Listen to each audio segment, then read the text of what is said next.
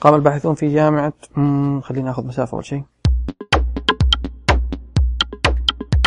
السلام عليكم ورحمة الله وبركاته. ثمود بن محفوظ معكم في ملخصكم التقني ليوم الأحد الموافق 9 ديسمبر 2012. في خطوة غريبة من نينتندو، يبدو أن الشركة في أوروبا تقوم بمنع عرض الألعاب اللي المصنفة للكبار ما بين الساعة 3 فجرا إلى الساعة 11 مساء. الأمر اللي لاحظه أظن المستخدمين أو حصل على يعني رسالة أرسلت لأحد المستخدمين نينتندو تبلغهم بأن الألعاب الخاصة بالكبار أو تصنيفها بالكبار اللي تحتوي على دماء وقتل لن يتم عرضها في سوق الويو للتنزيل ما بين الساعة 3 فجرا إلى الساعة 11، لأنه نينتندو زي ما احنا عارفين شركة توجهها عائلي وتبغى تكون يعني ترضي العائلات إلى حد ما، فما بين هذه ففي الأوقات هذه اللي يكون أظن فيها الأطفال أو الصغار صاحين حيتم عرض الألعاب اللي تكون مناسب لهم ولأعمارهم عشان لا يشتروا مثلا لعبة فيها قتل أو مناظر بشعة تخوفهم. فحركة طيبة من نينتندو، ونينتندو مش الشركة الوحيدة، لأنه برضو زي سوني في سوق البلاي ستيشن ستور تراعي مثلا المنطقة أنه زي نقول لعبة زي جراند ثيفت أوتو ما تقدر تشتريها من سوق البلاي ستيشن ستور بسبب أنه اللعبة ممنوع أصلا من البيع في بعض الدول العربية، أنك تقدر تشتريها من مكان ثاني. مخترع لغة بايثون اللي هو غويدو فان روسم، شكله هولندي الرجال، أعلن أنه حيترك جوجل اللي كان شغال فيها من 2005 وحينضم لشركة دروب بوكس. دروب بوكس اللي عارفينها خدمة مزامنة الملفات. اللي ما يعرف دروب بوكس لمحة سريعة، دروب بوكس برنامج تقدر تنزله على جوالك على الكمبيوتر تبعك ويندوز ماك أندرويد آيفون، وتقدر وعندك مجلد اللي هو مجلد الدروب بوكس تحط فيه ملفك ويعمل له تزامن على الإنترنت، وبعدين تقدر تدخله من أي مكان من جوالك من كمبيوترك حتى من جهاز العمل. فالخدمة هذه تستخدم لغة بايثون بشكل كبير، والآن مخترع اللغة نفسه حينضم للشركة، ممكن هذا بيساعدهم في تحسين عملهم في تحسين الخدمة بشكل كبير. فهنيئا لدروب بوكس وحظا أوفر لجوجل. شركة NTT دوكومو مستاءة جدا من عدم حصولها أظن على الآيفون 5.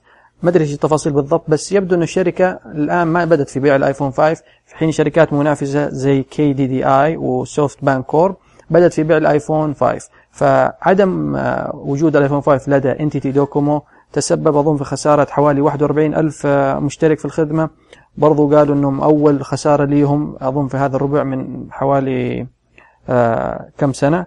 في حين أنه مثلا شركات زي سوفت بانك وKDD يقولوا أنه عدد المشتركين عندهم ازداد ما بين 300,000 الشركة الأولى و228,000 الشركة الثانية.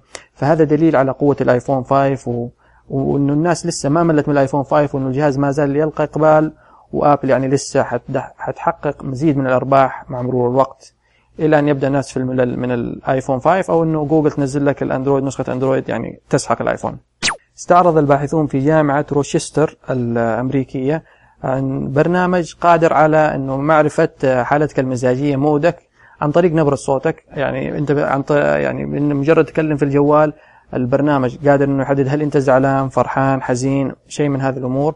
البرنامج هو ما زال لسه مرحلة تطوير، في نقول نسخة تجريبية، بس نسبة نقول دقة البرنامج يقول أنها تصل إلى 81%، وهو لا يعتمد على تحليل لغتك، معنى أنه ما يحلل هو الكلمات ويعرف أنت زعلان ولا فرحان، هو يحلل نبرة صوتك، بمعنى أنه حيكون قادر على معرفة مودك بجميع اللغات من ضمنها العربية. بالنسبة للاستخدامات التجارية ما أدري، بس أقدر أتخيل أنه لو أنت مثلا تتكلم والتليفون يدري أنك زعلان ويشوف نبرة صوتك أنك تعبان شوية يقترح عليك مثلا ذهاب لطبيب، يعرض عليك أدوية مضادة للاكتئاب.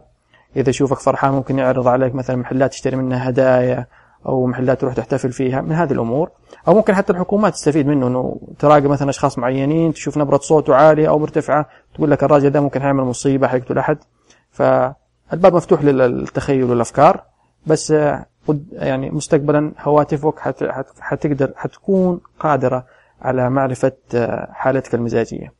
لاحظ أحد المستخدمين أن النسخة التجريبية الأخيرة من كروم اللي هي كروميوم تحتوي على إشارات إلى خدمة جوجل ناو. خدمة جوجل ناو اللي جوجل أضافتها في نسخة جيلي بي من أندرويد هنقول هي عبارة عن سيري بالإضافة إلى ميزات أخرى، مع أنك تقدر تسوي بحث صوتي عن طريق جوجل ناو في جوالات أندرويد في الوقت الحالي. تقدر أنها تحجز لك مواعيد، تقدر تتابع حالة الأسهم، تتابع فرقك الرياضية، وجوجل يعني تقوم بتحديث هذه البيانات بشكل مستمر.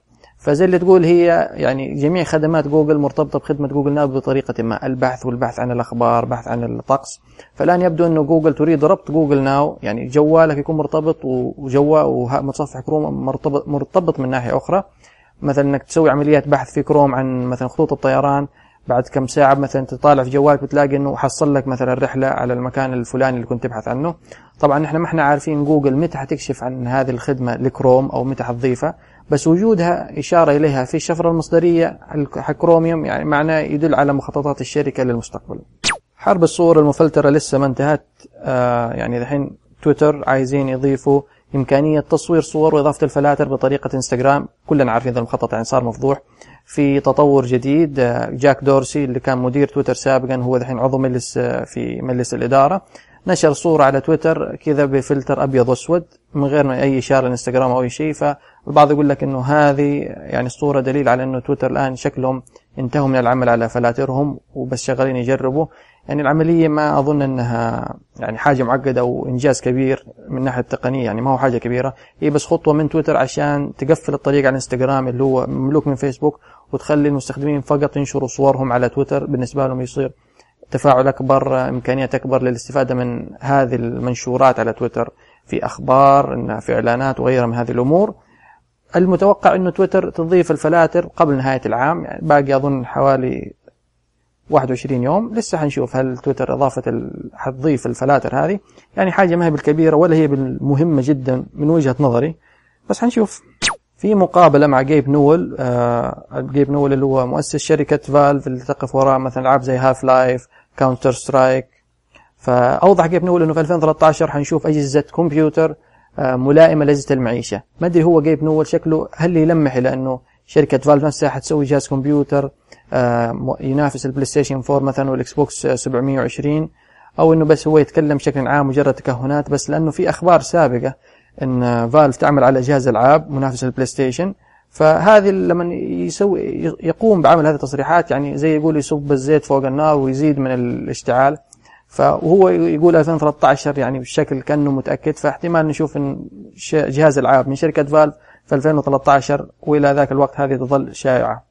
وموضوعنا الأخير لهذا اليوم ما هو خبر، هو عبارة عن برنامج اسمه فار FARR. البرنامج هذا من فئة اللانشرز، بمعنى أنه برنامج يشتغل في أي وقت، بس تضغط أنت الكي كومبينيشن أو تركيبة لوحة المفاتيح مثلا كنترول ومسافة، يظهر لك البرنامج، بعدين يسمح لك بالبحث عن أي شيء، تبحث عن برامج، تبحث عن ملفات، يسهل لك الوصول للملفات والبرامج بشكل كبير. هذا البرنامج اللي اخترته أنا لكم اليوم خفيف، حجمه يعني ما يتجاوز 500 كيلو بايت، حتى خفيف على النظام ويشتغل وتقدر تخليه إنه يشتغل اوتوماتيكلي أول ما يشتغل الويندوز، بس عليك تعدل شوية في الإعدادات الخاصة به. فياريت تجربوه. في برنامج برضو اسمه لانشي، تكلمت عن هذه البرامج في موقع تيدوز إذا حابين تروحوا وتقروا هناك، وياريت إن شاء الله يعجبكم البرنامج. كان هذا ملخصكم التقني ليوم الأحد الموافق 9 ديسمبر. إن شاء الله تكون النشرة عجبتكم. إذا عجبتكم ياريت تعملوا شير لايك وريتويت على تويتر، على الفيسبوك، يعني تدعموني شوية. ممكن تابعوني هنا على soundcloud.com/ثمود عشان تجيكم تنبيهات بآخر الحلقات لما تنزل. تابعوني برضو على تويتر @ثمود. إذا في عندكم أي اقتراحات، أي شيء، أي انتقادات، راسلوني على ثمود@gmail.com أو ثمود@tidos.com. شاكر لكم استماعكم، والسلام عليكم ورحمة الله.